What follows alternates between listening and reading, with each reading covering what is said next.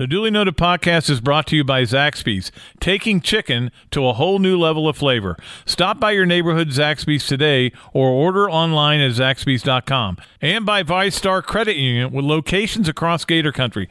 Visit VyStarCU.org. And also, The Humidor, going the distance for fine cigars.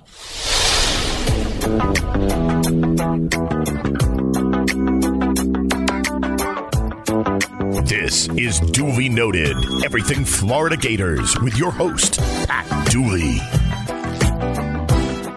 Okay, welcome into another edition of the Duly Noted podcast. I'm Pat Dooley, sports columnist at the Gainesville Sun. Promised to go longer this week, or Tuesday, than I did, or today than I did Tuesday. Obviously, I had to get over to Basketball Media Day, and we'll talk about that a little bit at the end of the show. But, yeah, we'll give you the full throttle here as we get ready for the game between Florida and Towson. And James Bates is going to join us a little bit later on the show, which is always good. You could look at this game as, hey, this is the last chance to just go enjoy a game. Because when you're playing Auburn and Georgia and LSU and even South Carolina and Missouri, certainly at Missouri and FSU, there's no time to relax. It's intense. It means something, and you're into it if you're a fan. This is the last chance where you get to go, hey, look, I think we're going to be okay in this game. Let's hope nobody gets hurt and see what it is. Now, I say that, but this Towson team is not anything to be scoffed at. In fact, Towson v. Tennessee, who wins? Not sure the answer to that. Okay? I am not sure of the answer to that. Obviously, Towson's playing at another level down in FCS. They're a really good team. They win a lot. They're ranked in their classification. They're 3-1 with a lone loss being in overtime last week to Villanova. It's going to be a big deal to them. Their biggest crowd they have played in front of this year was 88,000 and change, or 8,800 and change, I'm sorry. And now they're going to go to 80, my guess is around 83, 84,000. I don't think it'll be a full house, and I understand why it won't be, although it's a 4 o'clock game, so it should be a nice night. And but Towson's got a good team. They're a good group of players, and their quarterback, I've been talking about him all week, and brought him up in my column. Tom Flacco, he's the brother of Joe Flacco, and he's the NFL guys are high on him. Now they're not like going to Carson Wentz him, but somebody may take him in the 6th or 7th round. He'll get into a camp. There's no question about that. So you have to look at that. They are not great in some areas. They don't play very good defense. They are, I think they're giving up 22 first downs a game. Their pass defense, they get a lot of picks, but they can't stop the run. They cannot stop the run at all. I don't know how many times I can say this. If you can't run against these guys, you're not going to run all year. I want to see what Florida can do in the running game. I'm not sure that it's going to matter if you're Auburn. You're not going to sit there and look at it and go, wow, we've got to stop the run. Do you see how well they ran against Towson? Because you've seen them run against Miami and Kentucky and obviously, Tennessee last week. And they couldn't run against a bad run defense. I don't know what the answers are. I think it's still an offensive line trying to get used to each other, trying to get better, finishing blocks. And there's no question that LaMichael P. Ryan's going to kind of step it up and hit the holes instead of dancing around a little bit. So, but if you can't run against this team, you might as well say, that's it, we're not running anymore. We're going to run draw plays on 3rd and 8. But again, Towson is a good offensive team. They got a good receiver. Their quarterback runs for a lot. He's their leading rusher in Flacco. Last week he went from 304 passing, 120 rushing in the loss. So it'll be interesting to see him and see how good he is or isn't. And we can talk about this Florida team right now, but we're about to find out a lot more about it. We found out some things. That's the thing. In the NFL, they divide seasons into quarters. First 4 games. I mean, the coaches do this. It's not, they may say we're on to Cincinnati and we're taking it one at a time, but they do that. They divide it into 4s, and they try to look and go, how can we win this quarter of the season? And if you're the Patriots, you're probably, how can we go 4-0? If you're, the Bills or somebody, can we get to 2-2? They had obviously had a good September. If you're the Dolphins, you go, can we win a game? But they divide it into 4s. And in college football, I always divide it mentally myself into thirds. And the first third of the season is behind us. This is a team that has won every game. Apparently we have to repeat that sometimes. But they've won every game. They've done a lot of really good things. They've done a lot of really bad things. It's like a team taking a test. And, man, they've missed a couple of questions early. But overall, I'm giving them a passing grade. In fact, I'd give them probably a B+. Because when you win 2 tight games and you smother 2 other teams, that says a lot about your team. Now, I asked the question in my column for Saturday, and I'm curious to get your reactions because I read all the emails that you guys send. I don't always respond to everyone, as you know. Some of them are in Russian alphabet. Some of them are asking for funds from a Nigerian prince. There's those. And then there's some people that, you get 9 straight emails and they all say the same thing. You don't always respond to everyone. I'm not trying to say I'm above anything or I don't have time to answer these, but maybe I should. Maybe I should answer everyone. No matter what. Let me back up. Can I edit that out? I'm just kidding. But I'm curious what you think if this is an elite defense or not, and this is what I wrote about for Saturday. Is it elite? Right now, I've got an answer for you, but you're going to have to wait till after this break, and then I'm going to tell you. You're listening to the Duly Noted podcast at Gatorsports.com.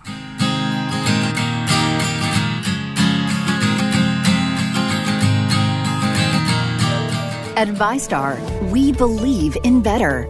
And that means treating people better with friendly, personal service that's kept our members happy since 1952. A smile and personal greeting when you enter the branch, an online or phone chat for those quick questions, and a call center that's open every day.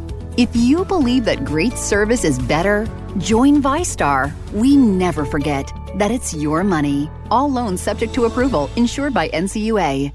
Tailgates and Gator Wins call for the best cigars available from around the world. Pick your sticks today and save at the Florida family-owned site, thehumidor.com. Get free shipping on every cigar order. Find boxes from the biggest brands, samplers hand-selected by top tobacconists, or pick your own single sticks. Thehumidor.com, going the distance for fine cigars.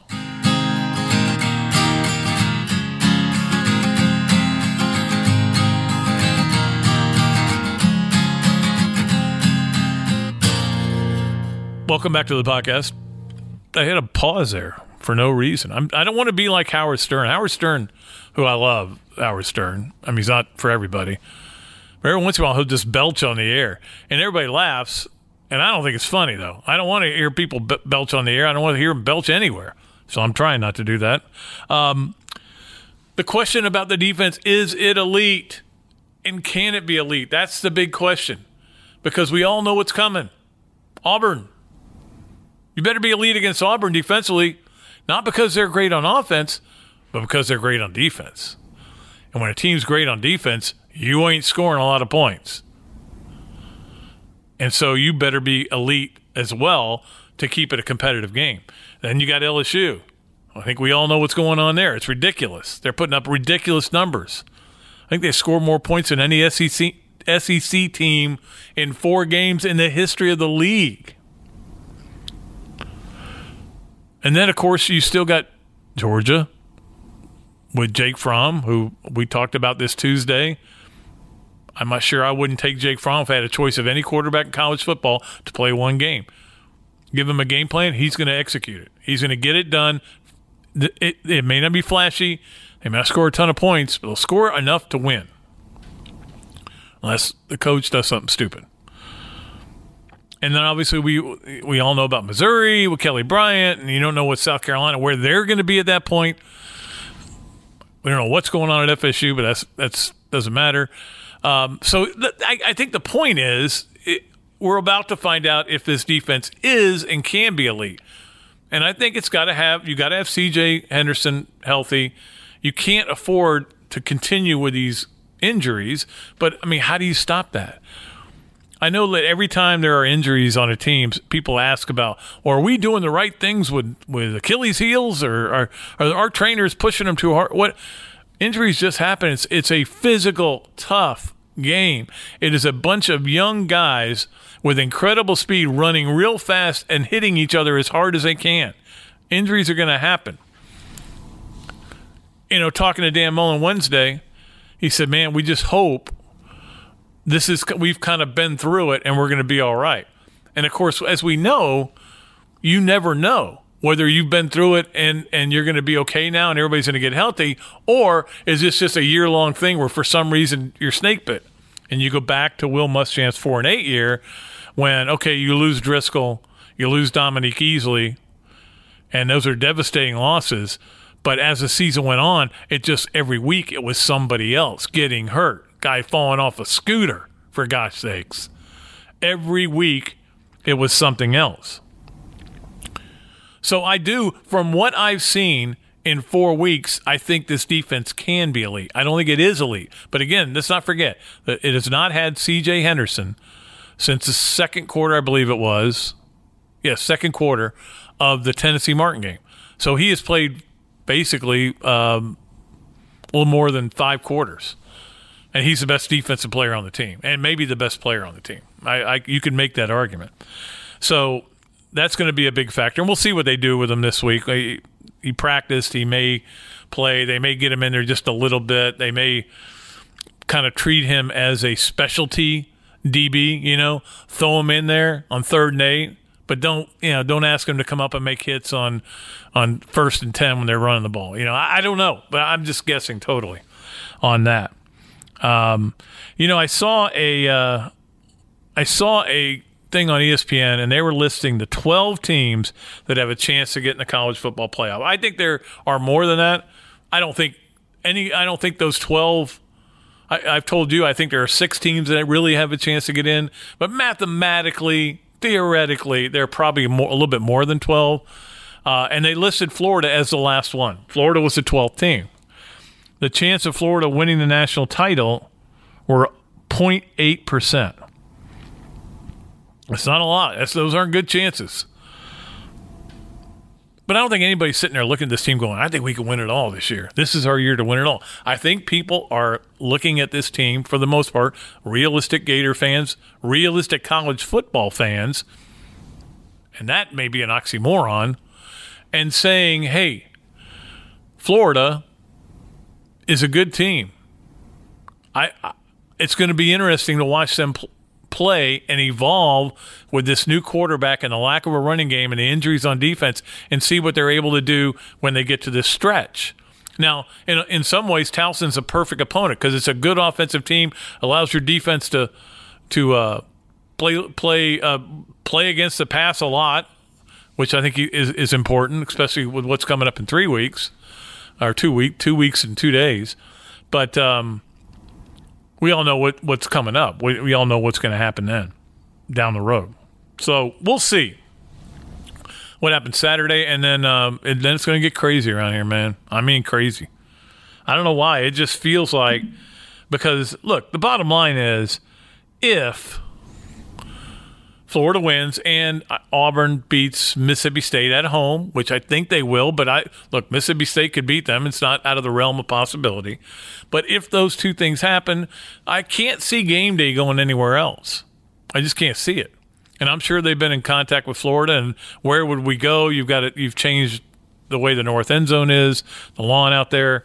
And if that happens, hadn't happened since 2012, it's going to be exciting. Fire it up. Hope everybody else will be too. All right, I wanted to talk about a couple of things that involving Florida, but before I get to them, I did want to talk about rankings. And I had this discussion with somebody, and they said, well, why do you even care? The rankings don't matter. I said, well, hey, I'm right here in the room. I'm voting on the AP poll. And I like the AP poll. I think it's great. I think it's fun. Somebody called me a hypocrite the other day. They said, how can you say you don't like it when September Heisman favorites, but you like the poll? Well, the poll's different. The poll's fun. Who's ranked? Who's ranked this week? Everybody always wants to know who's ranked. Are we ranked? We won again? Are we going to be ranked? It's not really hurting anybody. It's kind of like bowl games. They don't hurt anybody. But I asked myself this question, and this is the theme of my Friday column on the picks. Am I really doing the right thing here with this brainwashed viewpoint of Alabama Clemson 1-2, 1-2-1, whatever you want to do? Well, I'm not sure I am. If you're taking brand and last year and the year before and the last 10 years out of the mix, which it should be, and you're ranking these teams based on who has played the best or who has the best wins, it's either Auburn or LSU, right? I think you have to put up there. I don't think Clemson or Alabama get in. Now, Alabama hasn't done anything wrong. It's just they haven't played anybody. They got a soft schedule. South Carolina's awful. Duke is not the Duke that they used to be, last year. It's going to toughen up for them. Clemson has the one win over Texas A&M. Auburn's got that and trumps it with the Oregon win on a neutral site. And they won in A&M. So put that in your pipe. Smoke it. My point being, what has Clemson done? And guess what? Clemson can't do anything else the rest of the year. All they can do is keep winning. All they can do is keep winning in that mediocre conference, and they'll still probably get in because they'll be undefeated, and they are Clemson. It would be an interesting dynamic if a team like, I don't know, Pittsburgh or Virginia Tech, somebody like that, ran the table, but they didn't beat anybody the whole year.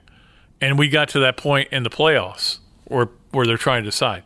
Anyway, I think it's worth thinking about, and I'm going to think about it. And my Sunday, when I vote, it may be drastically different than anything I've done in the past. Now, I had a screw-up a couple weeks ago, or not last week, where I put Mississippi State in and left Kansas State out. It was just a mistake on my part. I got hammered for it. Fine. I don't care. It bothers my daughter. Kelsey's like, I had to defend you. I go, don't defend me. I'm good. Don't worry about it. Believe me, I've been ripped enough in my life. I'm okay. All right, let's. I want to talk about these other two things. And I'm going to try. I think I'll make this a note somewhere along the line. Javon Curse is going to be the SEC legend for Florida. And Javon Curse certainly is deserving as a player. Now, let's not forget, though, he was involved in that whole Tank Black thing.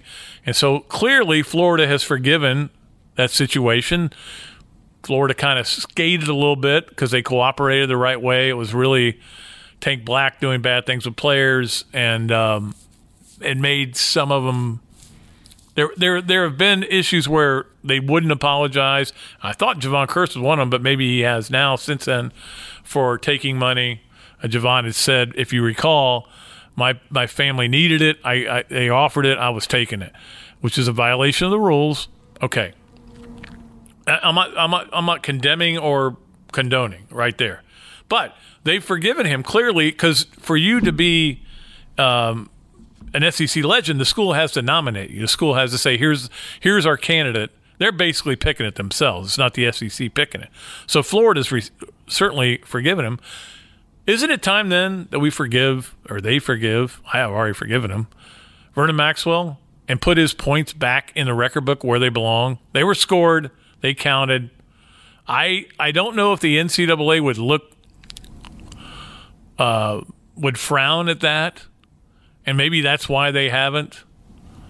Because Florida's really worked hard ever since what happened in both the mid-'80s and the late 80s with the NCAA. They've worked really hard to make sure they're in compliance on everything, to a fault, I might add, sometimes to an aggravating fault. But so maybe putting his numbers back in there would be a slap in the face of the NCAA. I don't think so. I think there's a way around it. I think there's a way to negotiate that, and maybe Scott Strickland's the guy to do that. It's not going to keep me awake at night. Okay, I'm not going to have trouble sleeping whether they do it or not. It's just something that came to me. Also, Florida Georgia Hall of Fame. It will be Brandon Spikes and Brad Culpepper going in. Certainly worthy candidates in terms of their Florida careers. And I've quit voting on it because I got mad. I've told the story before, but I keep pushing Judd Davis to be in that Hall of Fame, and they won't put him on the ballot. And my complaint is that Judd Davis is 4 field goals in the mud, won a game, and that's Hall of Fame stuff, right? It's the Florida Georgia Hall of Fame. So I quit voting because they ticked me off. They wouldn't listen to me, and I think I know what I'm talking about. But this is another example. Brandon Spikes, yeah, absolutely. Brandon Spikes hit on Noshawn Moreno is one of the most signature moments of that game. Brad Culpepper is a great Florida player. Did great things. I can't remember anything he did in that game. Maybe I'm just not remembering it. But he played 90 and 91. They won both those games. And the defense did a great job. But here's the thing. I'm not saying Brad's not worthy. And certainly Brad's a great guy and is so successful and is a great All-American of Florida, and I'm happy he's getting in. Very happy. But sometimes they put people into those Hall of Fames based on who they are and what they've done since, or maybe what they did as a college player. I think Emmett might be a good example of that.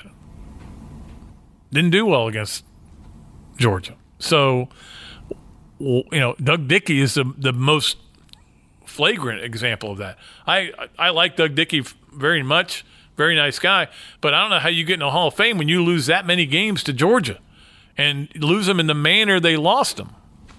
Anyway, I'm not going to be mean to anybody anymore. That's enough of that. 3 headlines today. We'll get to 3 things in a minute. Urban Meyer rejects Michigan. And again, this came up as somebody said, oh, USC's doing better now. Maybe he'll go to Michigan because Harbaugh may be out. Well, that ain't happening, okay? And if you think Urban Meyer's a lot of things, he ain't going to Michigan. And I don't think he'd go to FSU.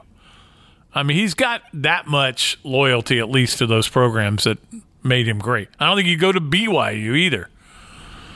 But I found it humorous. Number 2 were 3 more Tennessee players leave the program. I know that they talked about rats deserting the sinking ship in the Jeremy Pruitt press conference, famous Titanic press conference. Well, they're still jumping off the ship. Ship hasn't gone all the way down, but it's. Let me tell you what, it's cracked in half now. It's definitely cracked in half. If you've seen the movie, that thing cracks in half, and all of a sudden it starts pulling the other one down. That's where it is right now. And then the other was this whole redshirt thing. I could get in a long diatribe about this, about players being redshirted and what Houston's doing, which I think is a real disservice to those senior players to say we're tanking the season. And I don't know how you show up. I don't know how you go out there as a coach and say, hey, give me all you've got, but I'm holding back players, okay? I don't want these guys playing because I want to save them for next year when you're gone. But we saw it again with Jameis Williams from South Carolina. And then the latest is Zach McLeod, who was a really good player from Miami, but they've gone to a 2 linebacker system, and he isn't getting to play very much. And they said, look, let's sit you out for the rest of the year, red shirt. We'll build you up, get you stronger, get you faster, and then you can move into one of those slots. So that's an interesting concept. It's not going to work with every kid, but it's certainly working with a lot of them. All right, we have got to get a break. We'll come back with James Bates, former Gator linebacker. You're listening to the Duly Noted podcast at Gatorsports.com.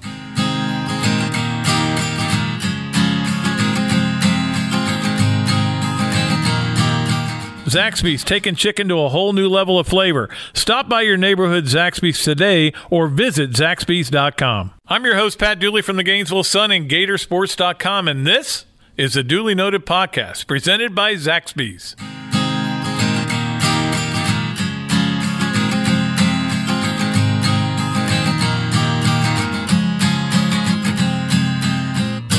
Okay, welcome back to the Duly Noted podcast. It is a great pleasure to be joined by a fellow Gator dad. Who thought we would ever be saying that we were both Gator dads at the same time? My daughter's at school, your daughter's at school. It's unbelievable.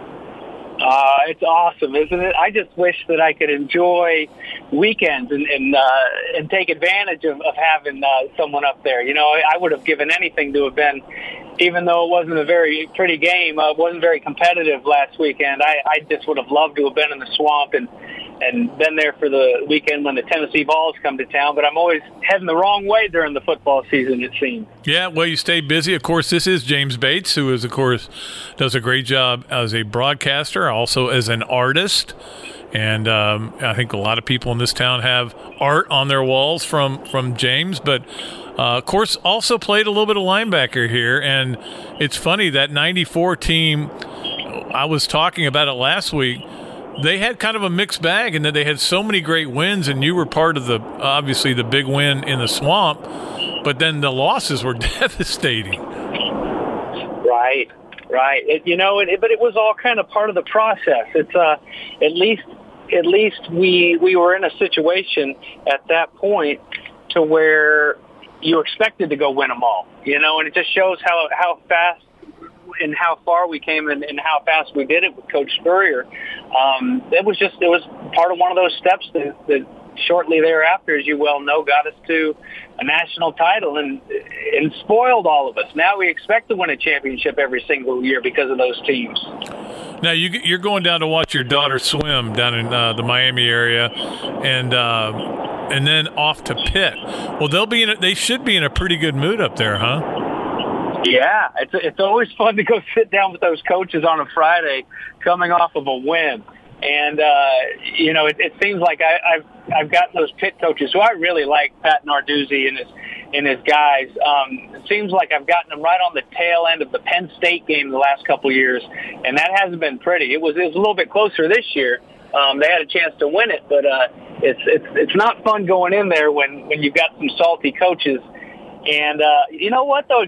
Even though it may not be the sexiest matchup on paper of the weekend, along with Tom Wormy and Lindsey Rowley, we've called back-to-back upsets and that have been really fun games. 2 weeks ago, we had Citadel at Georgia Tech. Oh, yeah. And then last weekend, we had Appalachian State at North Carolina. So who knows? Yeah, I'm already calling Appy State knocking off South Carolina at the end of the year. Appy State's good. That's a good ball club. I ranked them this week. Well, you know, they're fast. They've got guys. They've got really good athletes, and you know they play with that chip because they all feel like they should have been recruited by North Carolina and North Carolina State and South Carolina for that matter. And so, you know, they. Up there on the mountain, it's the only game in town. It's not like they play a little bit of basketball and baseball too, and you know they might, but they're not as competitive as they always are in football. And it's really kind of a recipe for a fun football program. And what a huge win last weekend for them to beat North Carolina, who they hadn't played in like 80 years or something like that. Isn't that part of what the greatness of college football is? Because, you know, we watch Florida play Miami, and we walk out of that stadium going, if they clean things up, they'll win their division. The next week, North Carolina beats them, and we're all in love with North Carolina. And then you see Appy State beats North Carolina. It's just I have a motto: every game is its own game. It really is, and you know, and the coaches sure know that, but it's kind of getting that point across sometimes to the players. But you're right, and I'm with you. It still blows me away that Miami, because going into the season, I just thought, you know what, Manny Diaz, this defense, he's the godfather of the turnover chain after all, and his defense, even though the offense has been awful the last couple of years, his defense continued to play their tails off for him and make all these big plays and all these turnovers. And so I just figured that that energy would carry over now for the full team as he's the head coach. But, you know, just some of the growing pains, and I hope that they do well because I'm a big Manny Diaz fan. he's always been a joy to sit down with, and I like talking ball with him, and I like his energy. I would have liked to have played for him, but it was. I'm with you. I'm a little bit surprised that they haven't put it together and kind of rallied a little bit better. I want to ask you a little bit about Florida in a minute, but first I got to ask about your home state and the Tennessee Vols. And 3 more players left the program this week. It just feels like a dumpster fire that nobody can put out, and there's got to be a little bit of it in you that's kind of sad to see it happen. It really is. I mean, there was a point, I guess maybe I'm just getting old, but there was a point when I loved watching the Vols go down and everything, in football, basketball, baseball. I just loved watching Tennessee lose. And then, you had Kiffin go through there and then Dooley, and I kind of stepped back and, a lot of friends that went there. My brother was Peyton's back up there. My dad played there. My mom went there. And I'm like, you know what? This is a proud institution and a lot of passionate fans. And when they feel like they've got a chance, it makes college football better, love them or hate them. And so I kind of changed a little bit. Now, I'm not at all sad that we whooped up on them last weekend, but you're right. It doesn't feel the same when it's just so off the rails. And I don't know how I don't really see the quick fix for it because there's not a ton of in-state talent. Right. If you look all over the South, Louisiana, South Carolina, North Carolina, it's, even Mississippi, they've got a lot of guys, big defensive lineman types that can run and can play, but they just don't have a ton of that. Those guys that just grow up just wanting to be a part of that team, be a part of Tennessee or, wherever state you're from. Yeah, I got to admit, when I was standing there on the field at the end of the game and their linemen were trudging off towards the ice box, I was like, man, I kind of feel bad for the players. They didn't expect this to be this bad. But I do want to ask you what little you've been able to see, and I don't know how much you've been able to see of Florida and the linebacker play, the position you played, middle linebacker. David Reese seems to be having an extraordinary year. Gosh, isn't that fun? I mean, it's just it's fun to watch it when you hear a lot of the greats sometimes, like Jordan comes to mind when they're interviewed and they talk about that hoop that gets so much bigger. It just feels like it's like a big old hula hoop instead of a regular sized basketball rim. And they talk about the game slowing down, and you can totally tell that when 33 is out there on the field that he has such a good feel for the game. He's such a natural athlete. And let's not forget the big guys up front have to take on some of those bodies. Sure. And that's one thing that when I was back there, I had some great defensive linemen in front of me. And when they do their jobs, you go sideline to sideline and go make them all. But he's really special and fun to watch. Glenard as well. I mean, I just enjoy the fact that really over the last few years we've been able to watch so much good defensive play, and I enjoy the aggressiveness. And I mean, it's because it's sometimes you don't see a whole lot of it in college football. You look across the college football landscape and man, it's a forgotten art form. Guys don't go flying around, and partly because the game's changed a little bit for safety reasons. But it is fun to see them going fast and furious, that's for sure. Yeah, I was just thinking we probably should have had you on next week because it's the Auburn week, and that was still the single best play I ever saw you make was at Auburn, that interception you had. Oh, yeah. Thanks for bringing that up. That's the thing is, the reason I'm so proud of it is because and the play that Pat's talking about is Stephen Davis, and I think it was early in the second half, if I'm not mistaken. Stephen Davis was I think he was a 100-meter champion, state champion in either Georgia or Alabama, and he was their running back, and I was in man coverage with them, and they ran a wheel route trying to isolate me, thinking that they could pick on 44, and hung with them. And just like my dad had taught me so many times of, like, kind of feeling that body and snapping that head around. And that was kind of textbook. I didn't do a ton of textbook stuff. Like, I made a lot of tackles, but I wasn't a great natural tackler and stuff. But that was one that you could teach a clinic around on covering a wheel route or for a defensive back. So, yeah, I'll take that. Thank you, Pat. I remember Spurrier always say, Batesy's always faking that blitz. I don't know why he's doing that. He's always faking the blitz. But, hey, one other quick question for you. What events is Talia involved in with the swim team? Well, she's a sprinter. This will be her first meet as a Gator. So she's a freshman this year, and I'm just glad that I could sneak down and see. They've got 3 meets this weekend: FIU, Miami, and FAU. And I'll get to see the FIU meet this afternoon before I fly out from Miami tomorrow morning. But she's going to swim the 50 and the 100 fly tonight, and then a couple relays, and then they'll change it up a little bit throughout the weekend. But it's swimming's different, man. It's because they're right now they're in the thick of training, so this might as well be like a scrimmage. Right. They'll go swim and swim hard, and sometimes you have certain dual meets. There'll be teams where they couldn't hold a candle. But like let's say Tennessee, for example, came to town in November, and on paper they couldn't hold a candle to Florida, but they may come in and beat Florida because Florida's in heavy training because they're focusing on SECs and didn't shade and aren't wearing their racing suits, and Tennessee, so it's.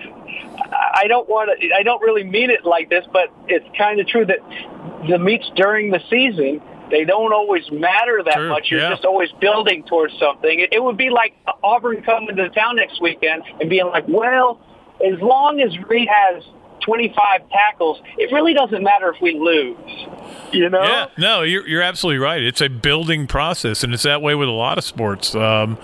Especially Olympic sports, even golf is that way in college golf. But it's really interesting. So, hey, say hello to Tina for me, and we'll catch you down the road, okay? All right, my man. Say hey to Karen, and go Gators. Thanks for having me on, Pat. All right, James Bates joining us.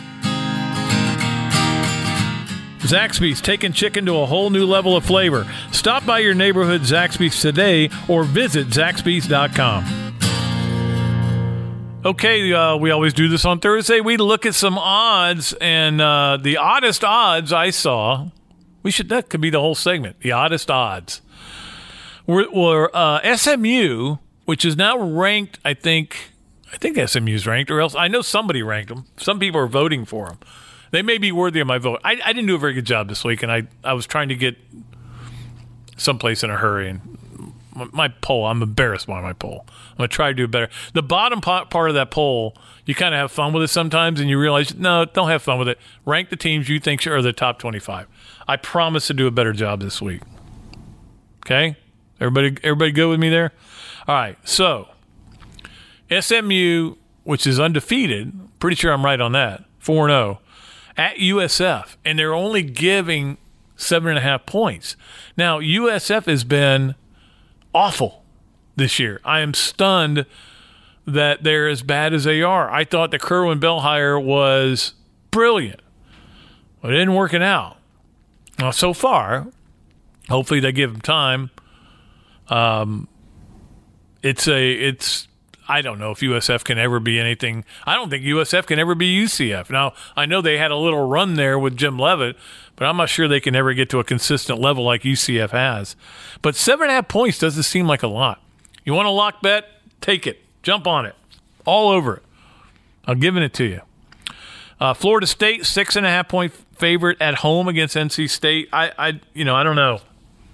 NC State might show up and play. I think FSU is getting better, and that's a good sign for if you're an FSU fan, but they're still not good.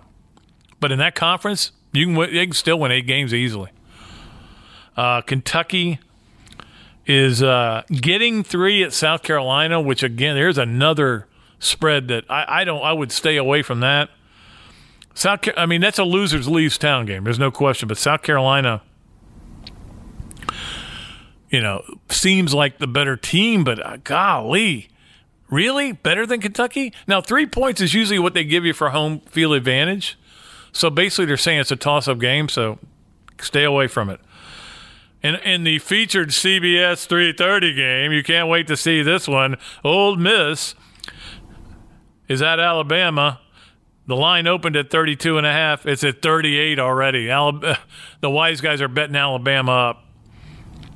Interesting that Notre Dame is getting 12.5 against Virginia, and I've gone out and picked Virginia. I don't know what I'm thinking, and I saw that spread, and I went, what are you thinking? And I still don't know what I'm thinking. I just believe in hangovers, and I think Notre Dame's going to have one. But maybe not. Maybe I'm way off on this one, and I got a feeling it's going to come back and bite me. I had a good week last week. I went 8-2. Where game day is, Ohio State is a 17-point favorite on the road against Nebraska. I don't know why they're there either. And then this was the interesting line of the week to me. This wasn't the odd odds. This was the bizarre odds. Because Houston opened up as a 3-point favorite over North Texas. North Texas is not a bad little team. Houston, we know, isn't as bad as their record, 1-3. But we also know what happened there, where 2 of their best players decided they were going to redshirt. So the line went from -3 to +7.5. So if you got Houston, you got 7.5 points. If you had Houston and you bet it early and it was a -3, you just want to just tear the ticket up and throw it away. Here's the thing. I got a feeling this team may just go totally belly up. I'm not sure 7.5 points is enough to give them. So those are some of the odds for today. One other news item I wanted to get to. Georgia Tech got hit by the NCAA penalties. Their basketball team was banned from postseason play. Give credit to Barrett Sallee, who I've been trying to get on the podcast, but he's always got something going on.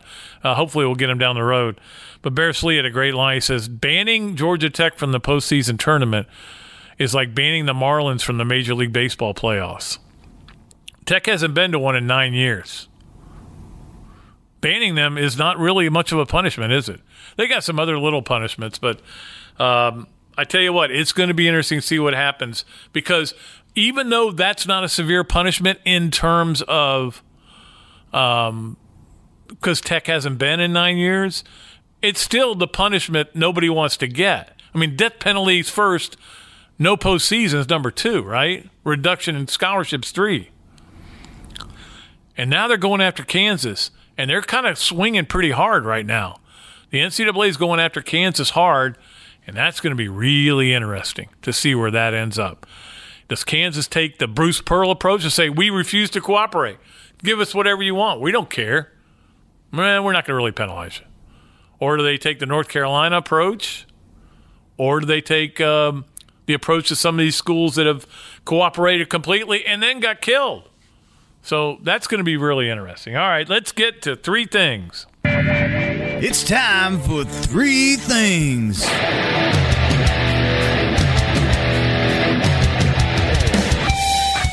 Number 1 on 3 things, playoff baseball is here. And look, I'm not a huge baseball guy. I love the Braves. I like college baseball a lot. And I can't sit and watch the Marlins play the Brewers, okay? In fact, I have a hard time sitting through an entire baseball game. That's just me. Everybody has how can you watch an entire day of nothing but golf? You might watch the Masters. Okay, everybody's got their different things. But playoff baseball, I'll watch. I'll watch no matter who's playing. There's a different level of excitement, and that's the way it is with all playoffs. But it's really, I think playoff baseball is one of the coolest things there is, because it means so much, and you play this marathon of a season, this elongated, ridiculous season, 162 games. I'm so tired, and I've played 162 games and gained 10 pounds. I don't understand it. And then, it's an old joke. Then, all of a sudden, you got this, bam, bam, all right, wild card, 1 game, winner take all, boom, you're out. All right, best, 4 out of 7, you're out. It's kind of cool. Anyway, that's just my take on that. Number 2, the state of football. This could be a whole column, and who knows, it may be one day soon. But our state sucks at football. It's really bad. And the beacons of light right now are the Florida Gators and the UCF Knights. I know UCF lost this weekend. It was a great game on Saturday against Pitt. They're 3-1. So between the two of them, Florida and UCF are 7-1. The rest of the state in the NFL is 2-7, and college is 8-11. So that's a combined 10-18. What happened to our state? Well, different things happen. Coaching hires. Obviously, Miami's trying to get its feet wet with its coach. Lane Kiffin was not the greatest coach hire in the world that everybody thought he was going to be. He's going to take recruits away from Florida. Charlie Strong is not working out well for him. Butch Davis is literally incognito at FIU. And Willie Taggart, we all know how everybody feels about that. In the NFL, I still go to front offices. Now, front offices sometimes and often include the head coach, but it's getting the right players more than it is having schemes and great play calls and everything. It's getting the right players, and we saw this happen with the Jaguars, where they went through a stretch of like 5 seasons where they didn't draft an SEC player for 5 years. The SEC was winning every national championship. They didn't draft any of them. Even in the 7th round. Just throw in a Vandy guy, okay? And they were awful. And what's happening with them now, I think, like the front office at Tampa Bay has been awful. Front office in Miami has been awful. Front office in Jacksonville is pretty good. Coffin's pretty good. Got a good owner. I think the problem there was they got good, and they all let it go to their heads. And I ain't going to mention Jalen Ramsey's name, although I just did. But it's not just him. There's been a lot of that. They got some good kids on that team. I say kids are like in their 30s, but some good players on that team who do play it the right way, Calais Campbell being one of them. But they got a lot of guys with big egos, and those egos were built on that run they made to within a game of playing the Super Bowl. I think that's their problem. Well, what do I know? I'm a college football guy. Finally, number 3, did want to talk a little bit about basketball. Great going over there to Media Day on Tuesday. I rushed over there after we did the podcast. And what a great group of guys. And just talking to Mike, he is so fired up about coaching this group. But he also knows, look, got to stay healthy and you have to do a good job in terms of getting the chemistry right. Chemistry was awful last year. I didn't know how bad it was until I had talks with some people that were around the program, including the head coach. Just the issues they had in the locker room, on the practice court. They aren't having that this year. As one of the assistants, Darius Nichols, told Mike, we haven't had to coach effort at all. This is a energetic group, seems to have good personalities. They want to win. It's important to them. This team is going to be fun to watch. If you're not a Gator basketball fan this year, you might as well call it a day. You don't need to be watching Gator basketball. I think it's going to be fun as heck to watch. And I think it's going to be, even though they've got a rugged schedule and a lot of road games, those home SEC games are going to be packed, and it's going to be great. So anyway, that's my plug for the Gators. And I did want to make one other plug.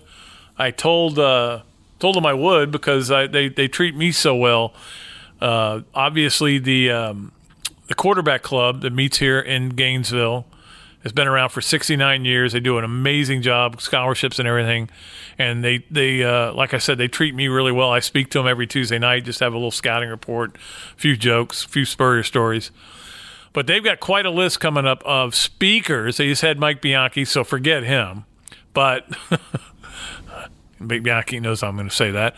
But they've got coming up, I think this week is Dari Noka, James Bates, who was just on this show. I'm sure he'll be hilarious. Maybe do a Luther impression. They've got Lou Holtz, Steve Spurrier, somebody else. I can't remember. Oh, Jeff Cardozo, my good friend. So they got great speakers, and it's such a great place to go. And just you get to meet so many people and talk to so many people. You know, there are women in the club. They've actually asked me the other day if my daughter wants to come back. She went to the one, you know, there's plenty of room for her. Have her come. And they've got a huge club, and they do a great job. They meet over at the Wyndham. And I wanted to plug them because they do great work in the community, too. Giving out a trophy for the city champion, stuff like that. Those guys at the quarterback club know what they're doing. They do a tremendous job. So there, I have plugged away, and now I'm getting out of here. Hope everybody enjoyed a little bit longer version of the podcast. I'm sorry about Tuesdays being so short. We'll be back with you next week. We'll talk about the Towson game and look ahead to Auburn. It's Auburn week next week. Better strap it on. Until next time, I'm Pat Dooley. I'm the sports columnist of the Gainesville Sun, saying I'm deep, I'm way back, and I am out of here.